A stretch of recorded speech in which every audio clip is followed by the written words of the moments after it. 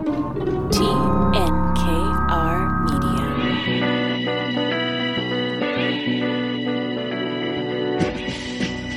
For professional advice with a personal touch, consult F.L. Fuller Landau, Chartered Professional Accountants and Business Advisors. Click on flmontreal.com.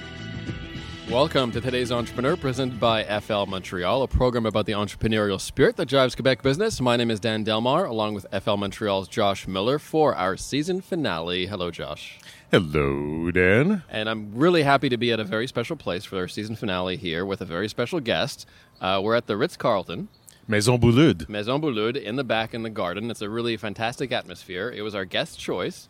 Andy Nulman will be our profile this evening. It's like, let's just call this my cafeteria. It's like my little cafeteria here. Inspirational cafeteria, no doubt. Yes, and I get to close the season. Absolutely. I may get to close the station. But go ahead, guys. We're heading into our 11th season now, so you're closing the decade off, really, Wow. Andy. And we appreciate you being here. So we're going to have a lot of your advice throughout the show, how to work with creatives. We're going to talk about your career. And at the end, we're also going to talk to Natalie Riviere about the event, Josh, that you guys put on a regular basis called F Up Nights. And in the last segment, which will be available online for listening, will be a little uncensored. Talk a little bit more about failures and maybe some of Mr. Nulman's failures. Yes, there have been one or two today, but continue. You're still standing, so Yes. hey. So once again, we want to thank the Ritz-Carlton so much. They have a lovely 5 set throughout the summer if you want to come by. They just finished the whole Grand Prix madness, and we're here overlooking the beautiful garden. It's really lush, and we have a little private area here. So thanks again to the Ritz, and we'll be back soon. So do check it out this summer. And Josh, let's look back at the season perhaps for our introductory chat here. And we've had some phenomenal guests as we've done in our 10th season, and coming up on 250 guests, and there really been some pearls of wisdom, some phenomenal stories, and let's get right to it. All right. Well, let's pick out maybe some of our favorites from the year, our favorite pieces of wisdom throughout the year. And Andy, feel free to jump in here. But one young man who really impressed me this year was possibly our youngest entrepreneur ever. I'm not sure, but outside of the startups, he may have been our youngest. Yeah, exactly. So Nick Melka of Miel MTL, he started the business. He was 19 years old. He's now 25, and he's going around rooftops in Montreal installing beehives. He's essentially gotten close to the bees. But this story didn't begin with him wanting to make money. This story began with him wanting to save the bees. As a matter of fact, it was also about his own health, because he had undergone a whole bunch of health scare and found out through research and through some alternative medicine that raw honey was going to be the cure for him. And on top of that, it's delicious. And so he has this model where he's selling to stores and others that actually help grow the honey themselves. It varies depending on what area you're in, what kind of flowers the bees are consuming. I mean, it's really fascinating stuff. So Nick told us, quote, "It's so important to understand your customer and for them to understand the value of your product." And in Nick's case, the value of the product has so much to do with the story and the sustainability of the business and just the sheer goodwill of how he started the whole thing. And no better lessons learned than after his first year of losing basically his entire bee collection of beehives after one winter, and they all died. But thankfully, he figured that out after a few seasons and kind of pumped out. And now I believe he said 85% of his bees survived the winter. So that's pretty darn good. Inventory can be tough in that business, I would suspect. Yeah, well, as long as you behave with it, you're okay. Boom. Thankfully, you said that, not me. Continue. You were thinking a thought bubble over your head, Andy. No way. No puns, my friends. No puns. Some HR issues, perhaps, when your employees can sting. But anyway, what's one of your picks, Josh? Well, I would say I'm looking back, and there's another one that stood out. This is a company that has been around a while. It's in aerospace. I just happen to know them pretty well, and This is MHD Rockland, and MHD Rockland has lived through a number. This is probably one of our entrepreneurs that has been around a little longer. So go from Nick, who had only been around a few years, to Brian Dollymore from MHD Rockland, that's been in this business for a good 30 some odd years, and his dad 30 years before him. And he came back and told some stories about merging his and his dad's company, and that was maybe less than perfect. It all worked out in the end, and they're a stronger company as a result. But merging two very different cultures was extremely difficult, and that's not easy. His piece of advice actually And he's in a business, he's in military aviation. So imagine military aviation when you're thinking about this quote. Work on relationships, build those relationships, find ways to add value where others won't do it. More often than not, those will pay off in the end for bigger and better projects. So yes, bigger and better projects, military, no question. We won't talk about the American politics and what's good for that. But relationships, absolutely sure with every supplier, every customer. One person I want to give a shout out to is Dominic Ciarello of Rocket Sport. You have to show your face, Dominic said, for his one piece of advice. And I remember Dominic because he made the news, because he came up with a novel product that answered a real need. And Andy, you'll appreciate this. You probably know Dominic. Takes the stink out of the hockey stuff. There you go. Are you kidding? You know what it is. I would never use it because I actually love my odor, like but that's a whole other story. Well, as long as one of you does. And so I love it because I recall him making the news because he put in the effort. He did a lot of community outreach. He attracted attention organically by just having a good idea and pounding the pavement. And that still works from a PR perspective. If you have a really novel idea and you tell people about it and you keep telling people, you put it out there in the community and you get out there and show your face, like he said, that's a formula for success. Another one that kind of stands out, Dan, and not so much for his quote, but Zvi Shapiro from New Look Solutions. His quote was meaningful, but that's not part of the story that stood out. His quote was just make sure you have enough money before you start, to put away before starting your business, which people may or may not do, and that's besides the point. But the part of his story that I really liked a lot was when he finally realized that he needed to let go his right-hand person who was the poison behind his business, and how he almost lost his entire team because he kept on the wrong person, the person that basically controlled everything, that wouldn't let things go, that he thought was doing a phenomenal job. He was about to lose his entire team when reality slapped him in the face. And that's tough, because when you have trust in somebody that's been with you side by side for a while, there is nothing harder to do than to realize and say let go. I'm sure we're going to talk about some human resource loves with you, Andy, but I'm sure there's been a few people here or there that have been phenomenal and some that may be a little less so. They're dead now, but... Not as a result of... I won't finish that sentence. Andy, I guess just for the listener, maybe you can fill us in on what you're working on now. Oh, God, I kid around at home with my wife and children, although it's not that much of a joke when you really consider it. I say that these days I am 50% retired and 50% unemployed. Take your pick. So it is basically I get to choose what I want to or don't want to do at this stage in life, which is liberating at times. It's terrifying at other times. You're sitting there waiting for the phone to ring, and then you pick up the phone and start making calls. So it's a lot of fun. My main project really these days, I'm out on boards. I'm on the board of Startup Fest. I'm on the board of Tourisme Montreal, which is an amazing learning experience. But my biggest day-to-day, I guess, is working on a Broadway play. Dan mentioned it. It's called, Les Belles Sœurs, which is the quintessential play of Quebec, but we are bringing it to Broadway. Hopefully it will get there, but the path has been really rapid so far. A lot of people are very impressed with how quickly this has gone. We have a director, we have a producing partner who just is up for multiple Tony Awards in Oklahoma. So we're working with some very, very big people in Broadway. We've raised a good deal of money, and it's moving fast. So hopefully, what I find ironic is I'm partners with a man named Alan Sandler, and it's two Anglophone Jews taking this fleuron québécois and trying to expand it to the United States and around the world. Cool. I think it's a lot of fun. How does one get into the play business? Was it just because of Just for Laughs? Like, where was that movement from one to the other? Well, I guess an entertainment background helps. I guess to get into the theater, two things help. A theatrical background and entertainment background. B, a whole lot of money. Thankfully, I have A. So and friends with B. Yeah, and friends with B, exactly. Or hopefully lots of friends with B coming up. But what happened is I saw the play. I saw the Belle Sœurs. I'm a Siegel Center subscriber. I went to see it, and it was basically the best thing I'd ever seen there. And I told that to Alan. I knew Alan from Just for Laughs days. He produced a lot of plays with us in Just for Laughs days, primarily in French. And he invited me to Ottawa and said, "What do you think?" I said, "It's wonderful." And he said, "I want to take this to a greater level, greater heights." And he goes, "I'm getting old. I don't feel like doing all the work anymore. Would you do the work and come aboard and become my partner?" And that was that simple. So really, it's I guess you can call it what is meant to be. That it happened, and there we go.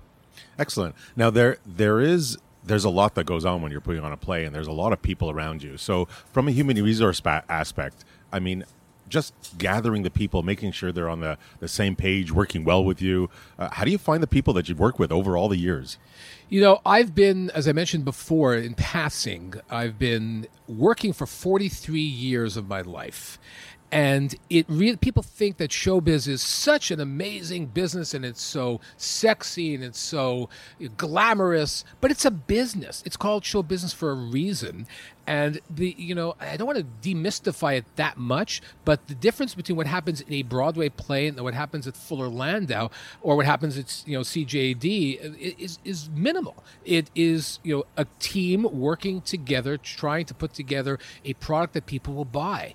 And so the problems, the solutions, the dilemmas are really all the same. You have to find the best people. You have to have a goal in mind, and you have to understand that no matter what your goal is and what you think it's going to be, something's going to screw it up, and you have to be able to deal with everything that comes and trips you up. When you're looking to surround yourself with those type of people, do you look for certain aspects? I mean, is it skill set? Is it attitude? Is it their fun? Is it Broadway is a little bit different. You need people. Could be in any part of your entrepreneurial life. But yeah, you need people with a bit of experience. But I've always said this, especially when I was at Just for Laughs. I had a slogan, one of many that could be proper T-shirt stuff, and I say that give me the heart, the head will follow. You can look at all sorts of people, look at their resumes, and see what they've done. But what people have done sometimes is totally irrelevant to what they will do. And I've always found that people can learn. You can teach people anything. You can. I mean, I'm the worst in accounting, but I'm sure that somebody can, if they sit down, put enough, work behind me and enough effort behind me, they can teach me accounting. But you can't teach heart. You can't teach giving a damn. You can't teach that. So I would always say, give me the heart, the head will follow. So I guess in everything else, but you can go ahead and have a Broadway director and say, well, give me the heart, the head will follow. The Broadway director should know what he or she is doing. And I say she because we hired a female director for Les Belles Sœurs because it's a show about female empowerment. Andy Nulman joins us live at the Ritz. And Andy, we're going to come back a little bit to working with creatives from an HR perspective later in the hour. But what is Andy Nulman like as a boss? What is it? Are you like a tyrant, a lunatic, a mental case? Help! It's a good thing we're keeping the leash on him for this hour. We had the whole garden to ourselves here at the Ritz, by the way. We do now. Is it like Charlie and the Chocolate Factory when you're working with Andy Nulman? No. I guess it's easy. This is the one thing about bosses. If you ask a boss, what do you like? I mean, you've seen these surveys. What do you like as a boss? Oh, I'm kind. I'm fair. I treat people well. And then you see the employees. What's he like as a boss? He's nuts. He's crazy. He drinks. He screams. He yells. And it's a complete disconnect. So I guess the best way to evaluate a boss is never ask the boss, because what's he or she going to say?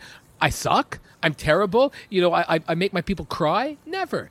The best way to evaluate a boss is peer, what's it called? Evaluation, you could say.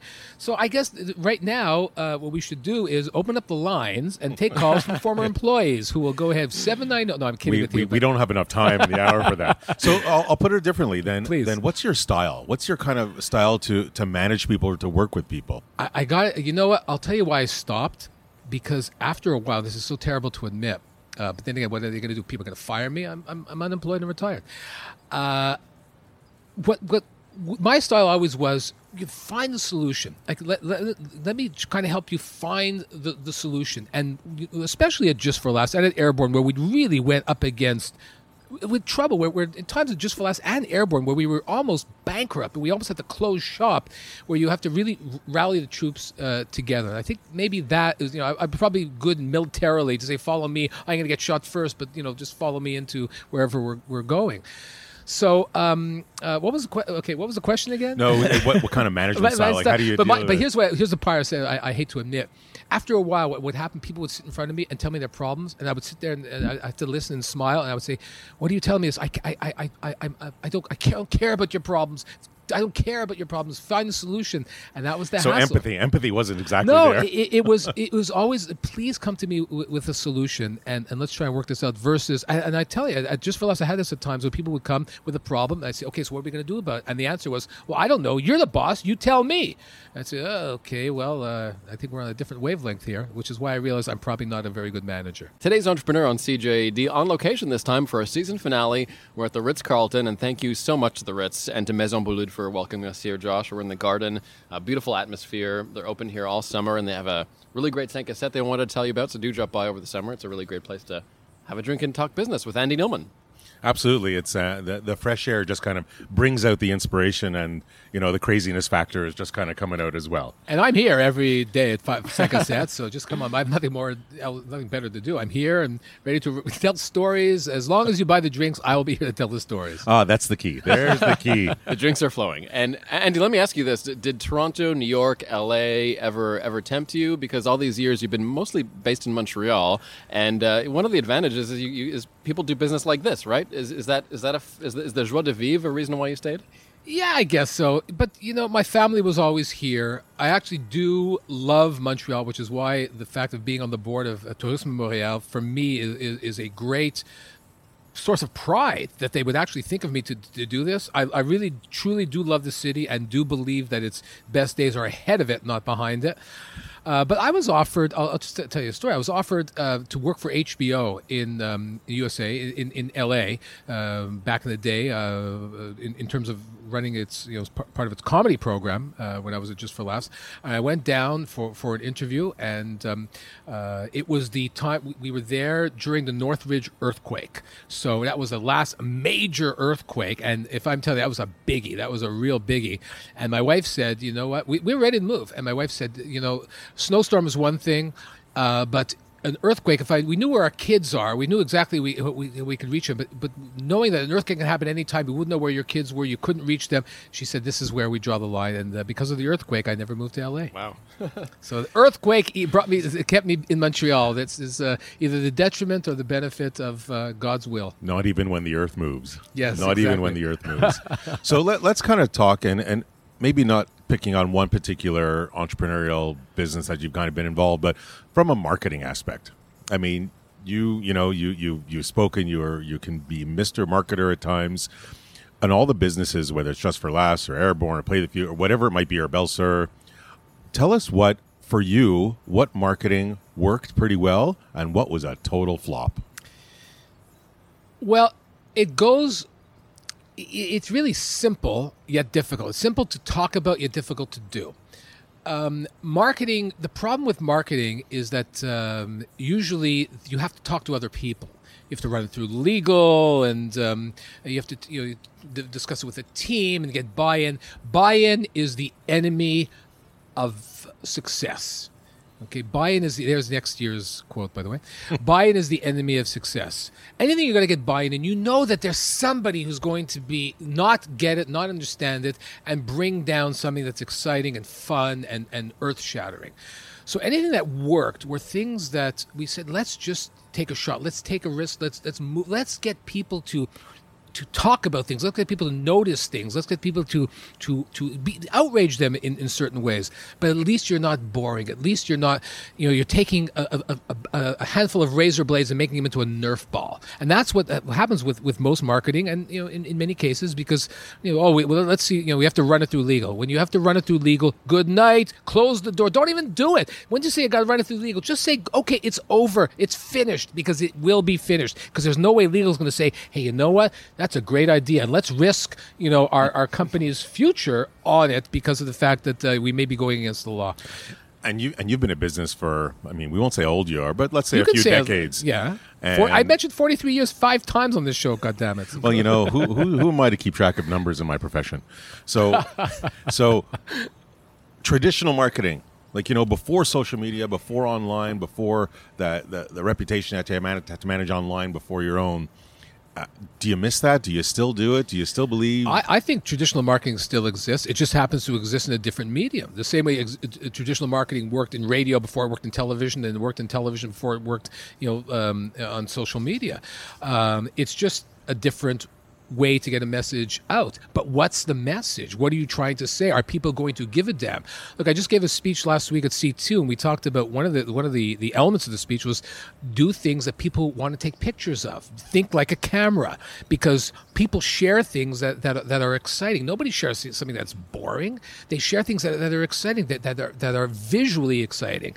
So in essence, that's a key point of marketing. Will people actually give a damn enough to share it? To say, and great marketing is shared. Poor marketing is ignored.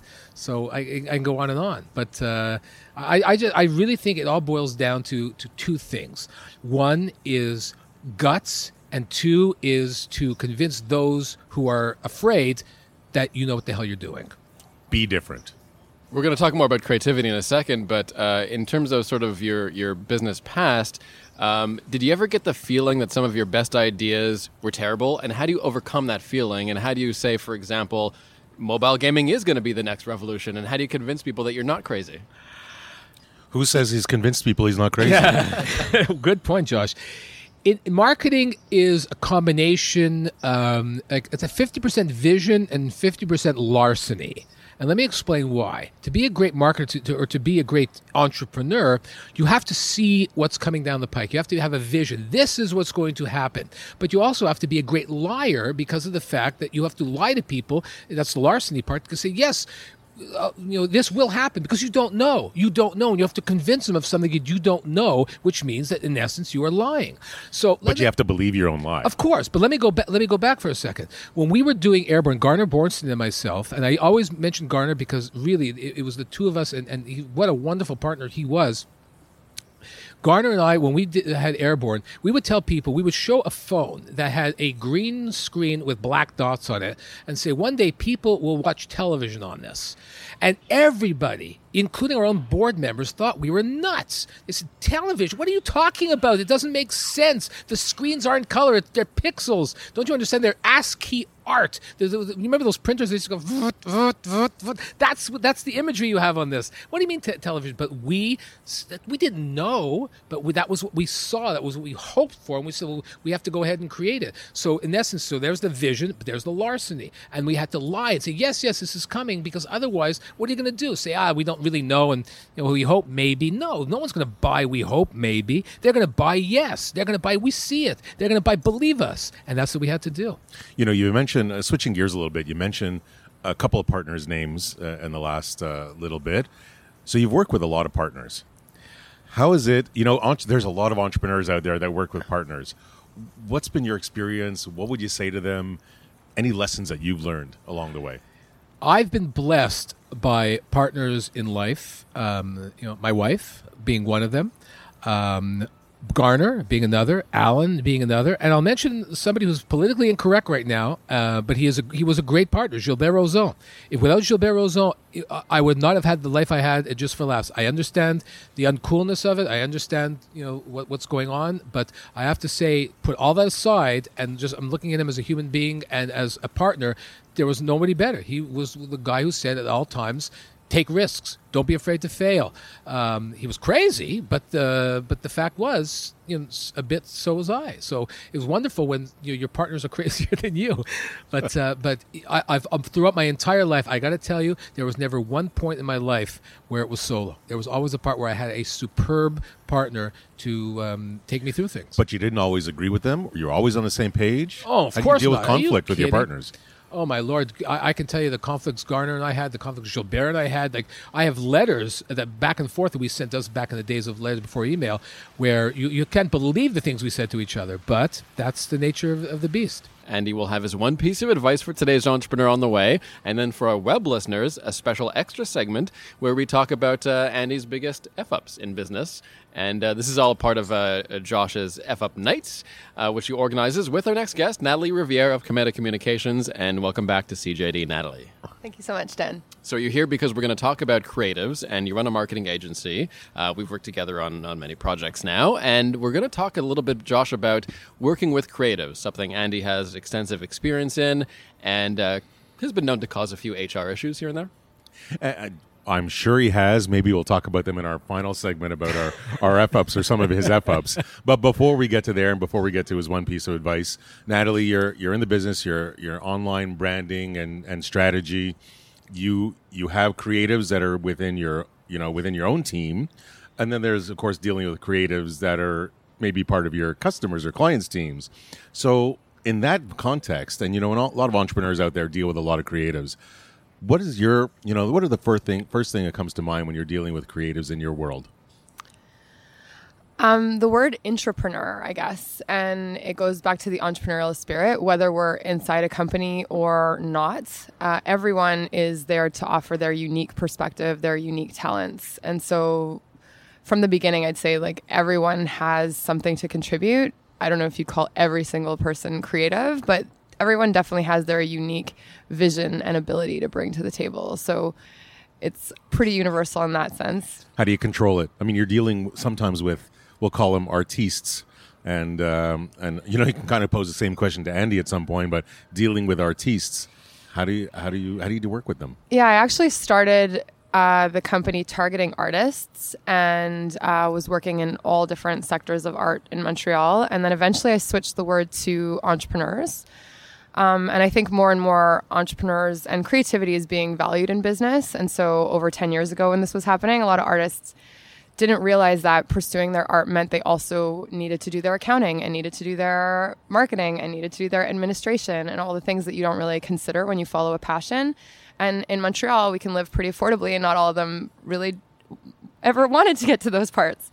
And so I shifted gears towards entrepreneurs, but essentially that passion piece is important. And I think creativity now more than ever is being valued in business. And even online, what we're going to see is that content is literally content banking and will act as a currency more and more. And so another shift towards creativity and encouraging arts in business.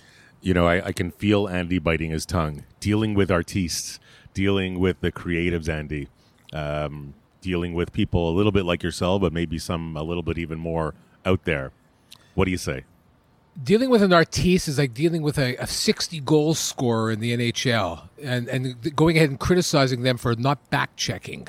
They are there to score goals. They should be celebrated. They should be encompassed. They should be protected. But it doesn't always happen this way because people actually, and I hate to contradict you because I'm saddened because people hate artists. I got to say that people hate artists. People hate creativity. People hate risk. I see this all the time. I get this all the time. People say, we want to be different. We want to be unique. We want to change things. We want to be wild. Okay, what about this idea? Well, it's a little too wild. Can you bring it down a bit? Okay, what about this? Still a little nutty. What about this? What about this? Oh, this is perfect. Yeah, well, that's exactly what you're doing now. I brought it down 6 levels. I wish I could agree with you. I wish I could see it, but I really do believe that people, and this will and has to change, the majority of people, particularly in business, disrespect, are afraid of, and what's the I'm trying to think of another adjective, but let's just use disrespect. They're afraid of artists. They don't like them. They are afraid of them, and they tolerate them. And I think that's wrong. I think they're as important as anybody else. But man, oh man, it's difficult. And I'm looking at you guys with so much happening online. Yeah, I think the fear is because if something goes wrong, it's there forever. It's not something that is there and gone. But what does that really mean? What's working online is the arts. Now it's a video or a piece of visual. Video is everything, and imaging, styling, graphic design. It is putting value there. I happen to work with entrepreneurs mostly, so the kind of companies that feel the way you do aren't the ones that are really serving. I intended this business to support the exactly people that you're talking about. Good for you, because it's a necessity, and it will drive the economy, because the economy is driven by new ideas. And what happens, but unfortunately, in many cases, the people who are in positions of power are the ones who will hold the reins on new ideas, and that's the drag. One thing I'd like to put on the table is maybe giving creatives, this is something that I've learned from experience, a very clear sense of what their mission is and what their deadlines are. Is bringing that structure, does that help the process? Deadlines, yes, because in the end, it is a business, and you do have to deliver. I mean, there's a great quote by Steve Jobs, which always said, "Great artists ship," and I do believe that. Artists have to go ahead and bring their stuff to the gallery or wherever. I use the gallery as an example, but in essence, without shipping, without being there, I always said art exists only when people interact with it. Art alone in the studio is masturbation. Nobody goes ahead and there's no interaction. Art is about the relationship between those creating it and those accepting it. But unfortunately, that isn't always the case. But back to with your point about the deadline is important. But other than that, an artist is a different breed. It's a different headspace. It's a different brain space. And you can't expect many times somebody who is no offense to accountants, but an accountant and a lawyer to understand an artist. It's the same way you can't expect a lawyer to, an artist to understand a lawyer and an accountant. They're two separate headspaces, and they should be respected, but it's tough. For the record, he pointed to me, and I take no offense because I really don't think I'm an accountant, even though the title on my card says so. Thanks very much, Natalie. I don't know if there's a quick final thought to give. Yeah, well, I was just going to say it circles back to relationships, and so we are all different. And you started with one of those lines as the highlight of the year, but working with creatives is still working with human beings, and so relationship skills, I think, are also as key as ever, regardless of what niche you're working with. Excellent. Thanks very much, Natalie Rivière, Cometa. And just before we approach the last moment of the program, we'll turn to our guest, Andy Nulman, and ask you, Andy, what would be, if you could pick one, what would be your one piece of advice for today's entrepreneur? For today's entrepreneur, the piece of advice is listen to everyone, but be very selective of what you hear, because everyone's going to talk to you. No matter what they're going to say, they're going to give you advice, they're going to tell you. And you can't cop an attitude to say, I won't listen to you. But you can go ahead and say what you will actually hear. And hearing and listening are two very, very different things. And in the end, believe in yourself. Because I got to tell you, if I can, some of the major mistakes I've made is listening to other people, not following what I really believe. And in the end, you're only going to have yourself to answer to. So if that's the case, forget about it, because they're not going to be there in the end when stuff goes down. So that's it. Listen to everybody, but only hear a few certain things. Be selective. Andy Nulman, to wrap up our season here on Today's Entrepreneur. Thank you so much, Andy, for dropping by, and thank you for suggesting this beautiful venue, the Ritz-Carlton, and we really appreciate your insights. Wait till next year. We are going whole hog.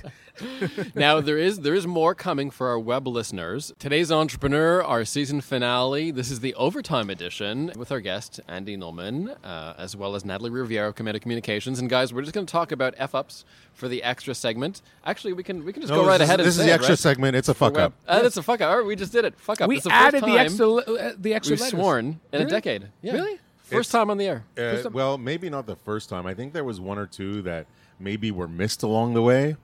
But Hopefully. we don't remember those, so it's okay. We don't talk about those because the CRTC will have an issue. But nonetheless, they're so relevant these days. UCK is a lot more relevant than CRTC, but I digress. So we're talking about the event Fuck Up Nights. So there's one actually in 2 days from now, June 19th. It's going to be hosted by Paul Circa at Circa Distilleries. So always good to have a little bit of alcohol and some fuck up stories. They get exponential from there. And I'm going to let Natalie, she really brought Fuck Up Nights to Montreal. So I'm going to give her, her a couple of minutes and kind of talk about that before we get into some of Andy's fuck ups. And Natalie, this is an international movement, right? Exactly. At the moment, I think it's over 315 cities are basically hosting these Fuck Up Nights. Which is the same in every city. It's 3 to 4 speakers have 7 minutes to share a professional failure. There's about a 3-minute Q&A. If you have slides, you can have up to 10. And basically this started in Mexico City. 5 friends who loosened up enough with some drinks after work, admitted professional failures, realized that they all had them, and then put it on social Mexican style, Fiesta Viva Mexico style, and it quickly spread.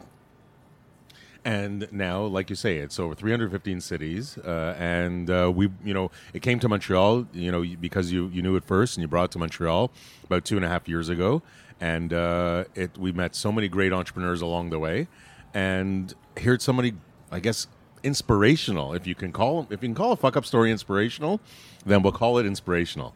And for the next part, we're going to turn to Andy, who I'm sure has had 1 or 2 or 1,200.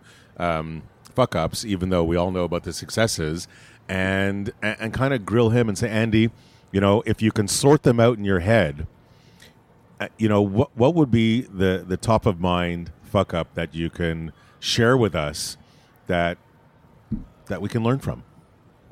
There's so many, but I'm trying to think how to frame this properly. The one thing about any fuck up is that it doesn't last. You see, and its status changes over time. And this is something it's really important to remember, that what may seem like disastrous and suicide contemplation today is a story in a bar 2 years from now that you're going to be killing yourselves with laughter, rolling over with laughter. But it's understanding that's really, really important. But I'll tell you, when it goes down, it's hard to appreciate that, oh yeah, one day we will laugh at this. I just spoke to my son the other day. My son has a problem, business problem. He runs a pretty big business. And I said, one day we'll look back on this and laugh. Today it's misery and it's scary, but one day we will look back on this and laugh. And that's the only way to look at any fuck up, because it does become something funny later on. And that's one of the things. What's the expression? Comedy equals tragedy over plus time. So the longer the time, the funnier it gets. And does he heed that advice? Does he say, "No, Dad, really, don't give me that line. Don't give me that crap. Don't give me that shit. It's crap now. I've got my bad reputation." It's how is it going to get funny? But he's seen us go through it and realizes that really it is the case. And I'll tell you, I don't think there's anything better to be told than when you're going through a bunch of grief that, hey, you know what, one day you're going to look back on this and laugh. And from somebody who looks back today and laughs. So I can talk about a number of different fuck ups and again, let's talk a little bit theoretical before we get to the actual to the anecdotes. The anecdote, but theoretically, when you are screwing up, today's screw up, maybe tomorrow's success, you just don't know. You just really, really don't know. So I'll give you an example. I guess. When you're looking, I look at some fuck ups and I say, but they're not really, because of the fact that, I learned something, or, but it turned out I met this person and I would have not done that if things didn't screw up. It's amazing. It's amazing. Just before Natalie jumps in, of all the times that we've asked entrepreneurs, if you could transport your knowledge back to the beginning when you started your business, what would you do differently? And 98 times out of 100, 49 times out of 50, because I can do the math, is absolutely nothing, because whatever I screwed up, whatever I fucked up, whatever I failed at, taught me to be better afterwards. And if I didn't fail then, I might not be as successful now. So I want to go through the exact same path so I can end up here. And the Failure Institute agrees with you, Andy? Oh, hallelujah. Wow. There's a school that agrees with you. Wow. Basically, the Fuck Up Nights movement, these events inspired government to ask, look, if you're hearing all these failure stories, why do businesses fail? That inspired studies to happen now around the world, monitoring, depending on the culture, depending on the geographic location, depending on the industry, why are businesses failing? There's a global failure index with over 3,000 data points mapping this work.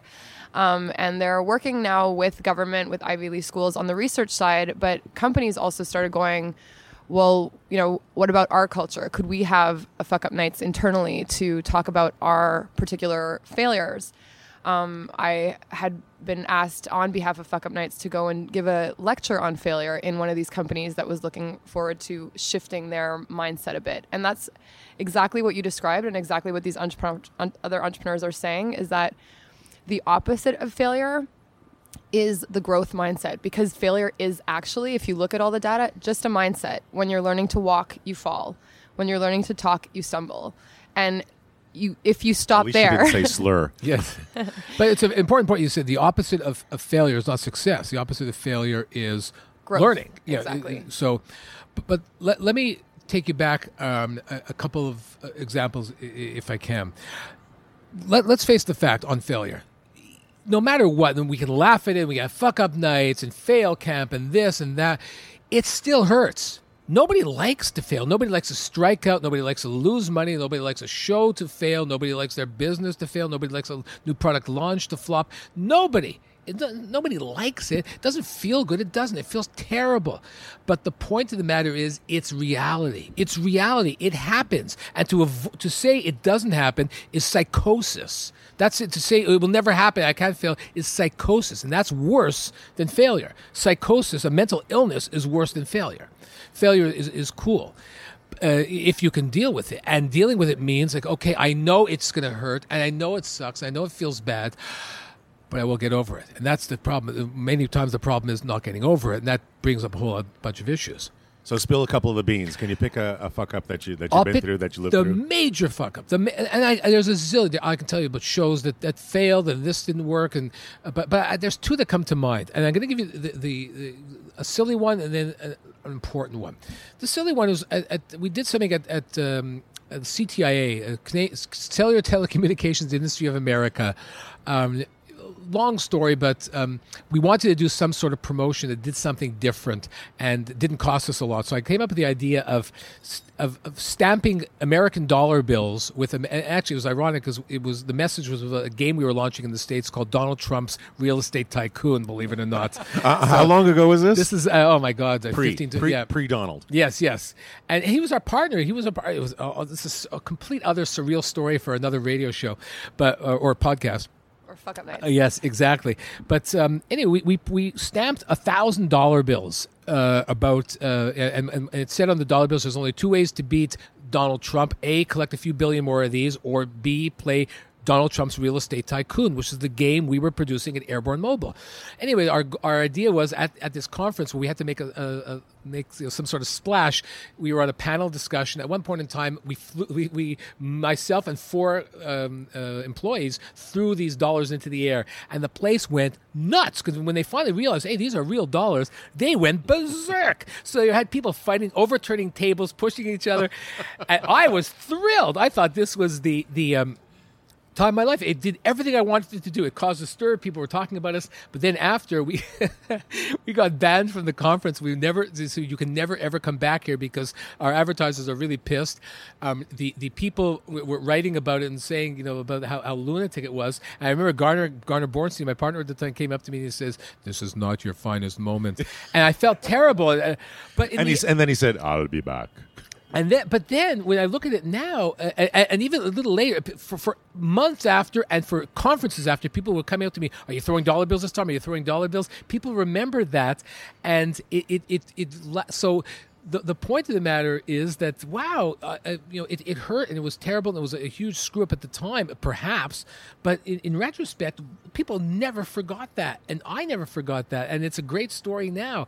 And I think when you look back and we end up selling a couple of years later, to me, that was one of the turning points where people started to really take notice of us. So, but I felt so crummy that day. I said, "Oh, what have I done?" Is that one of those, there's no such thing as bad publicity? I guess, there is, but trust me, believe me, don't even go there, but I know bad publicity, and I can tell you all sorts of stories, but anyway, but let's not even go there. But these days, there's lots of bad publicity, but let's not even go there. But but in the end, it was kind of fun. I'm happy I did it. But here's the major one. Dan, you have something you want to say? Before you get to the major one, let me ask you this.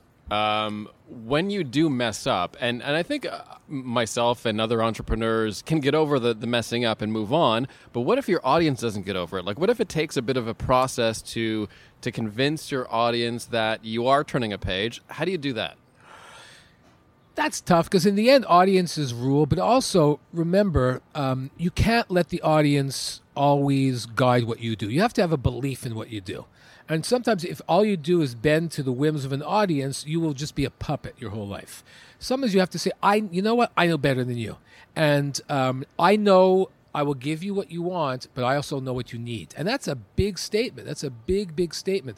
And in business, sometimes that can, you say, I got to listen to my audience. But, there's the old story. If Henry Ford listened to his audience, we would all be driving nicer horses now, somebody has to have a vision. Somebody has to take the lead. And what I found in life, and this is no offense to anybody listening or to the mass of people who are out there as a quote-unquote audience, but people like to be led.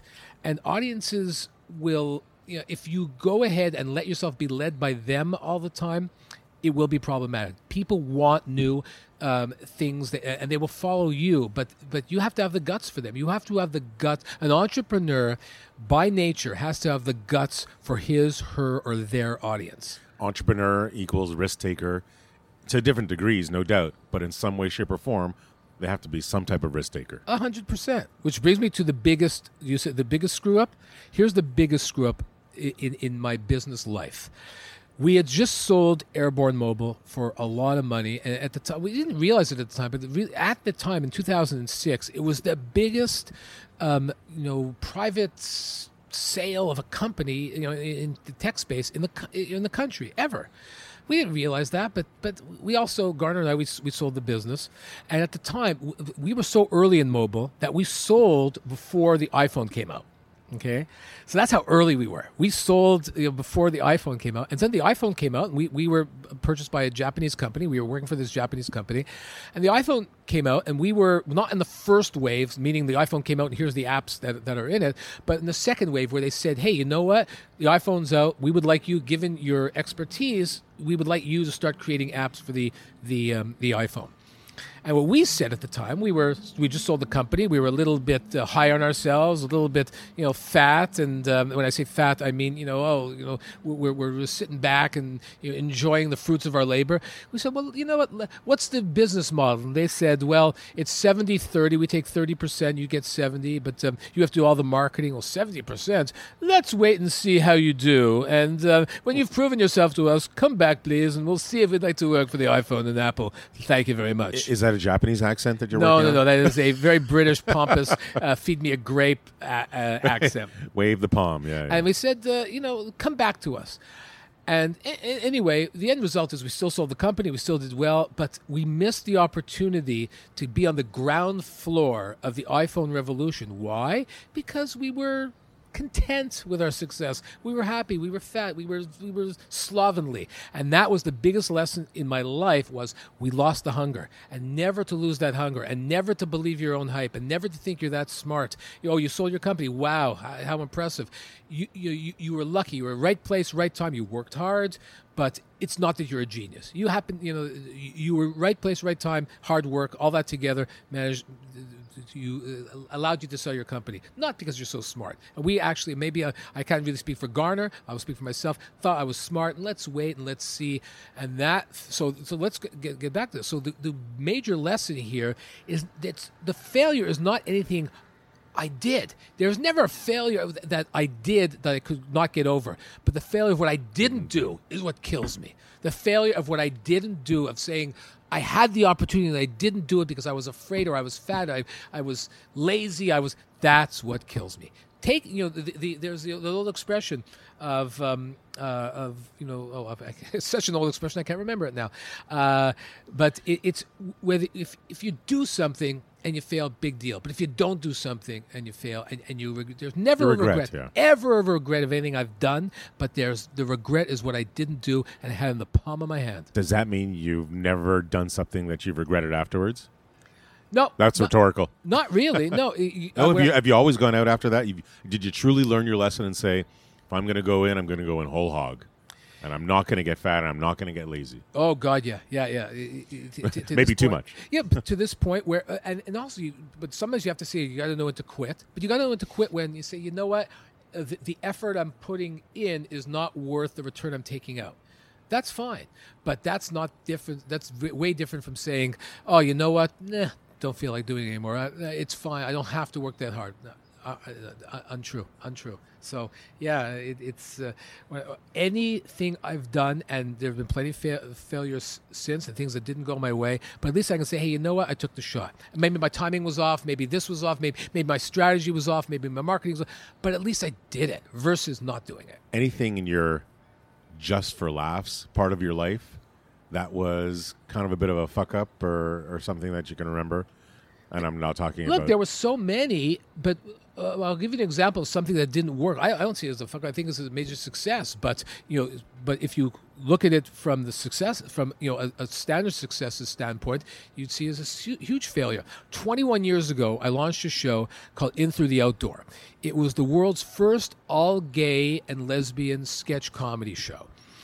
I thought at the time, and this Avant-garde. Avant-garde. This was the delusion. I thought, I'm going to be in like Time magazine as here's the person who has managed to bring everyone together and a big kumbaya moment, straight, gay. What does it matter? We are all one. So I did this show. And I managed to convince some major talent. I was, if you can see it on YouTube. It's available on YouTube. In Through the Outdoor, THRU, by the way, and. I thought, that it was going to be a massive, massive success, and people were going to take to it, and I assembled this team of gay writers and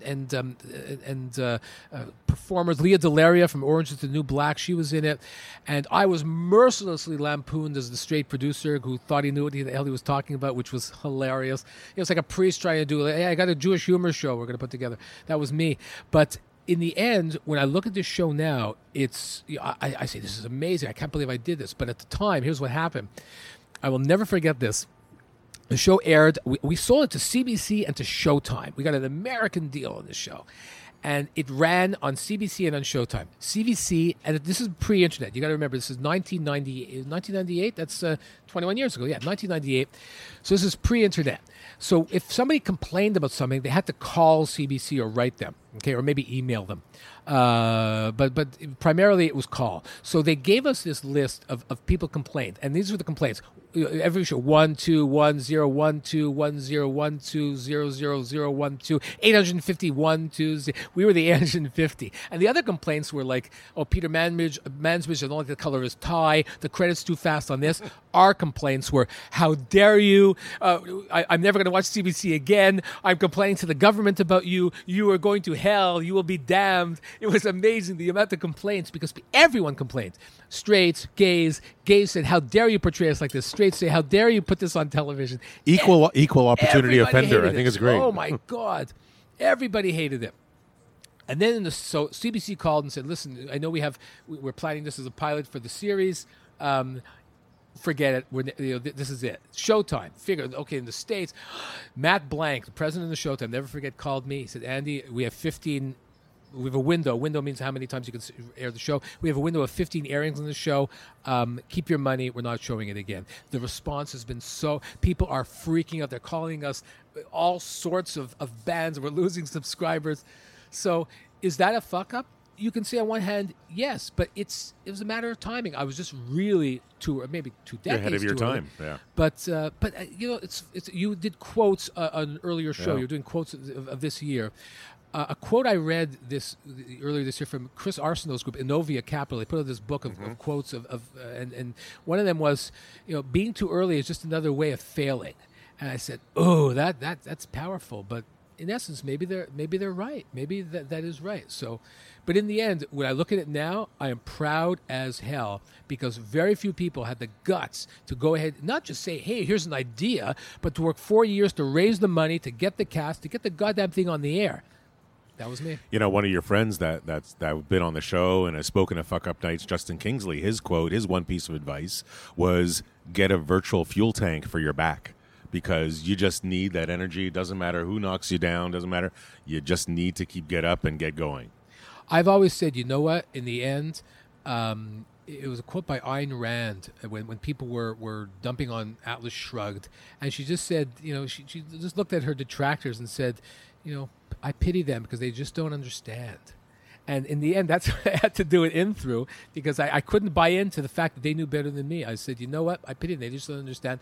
They are homophobic. They are backward. They are overly conservative. They are whatever. I am right. And I still, unfortunately or fortunately, I still believe that. We know there's so many more fuck up stories to tell, and I think we would welcome you at any future fuck up night. So I think we need to make that happen. What do you Here's think, the Natalie? question: if I come to fuck up night and succeed, do I Does that is that sort of Oxymoronic? Yeah. What happens? Are if we you come- calling you a moron again? Yeah. If you come to Fuck 'em Night and you succeed, is that like with a paradox? One may say. It means you'll have fun, and, Okay, thank you. and That's well put. It's built in the name. Well, Andy Nulman, that wraps it up for today. And thank you so much for joining us. We appreciate the suggestion of the venue as well. And for you to close out the season, it's been really great chatting with you. Thank you. Just one more question, guys. Yeah. You have a question for us? This is the decade. I closed it the decade. Yeah. You're closing the pretty much. decade. It took you 10 years to get me on this show. Screw you. We needed your fucking wisdom, okay? And maybe it took that long to 10 get there. years. We had to get really fucking big before we could invite 10 you. years. See how old I am now? Oh, God. Monday nights at 7 on CJAD 800 in Montreal. Today's entrepreneur.org. You can hear the whole 10 years without Andy at the website. And we'll see you back here in September.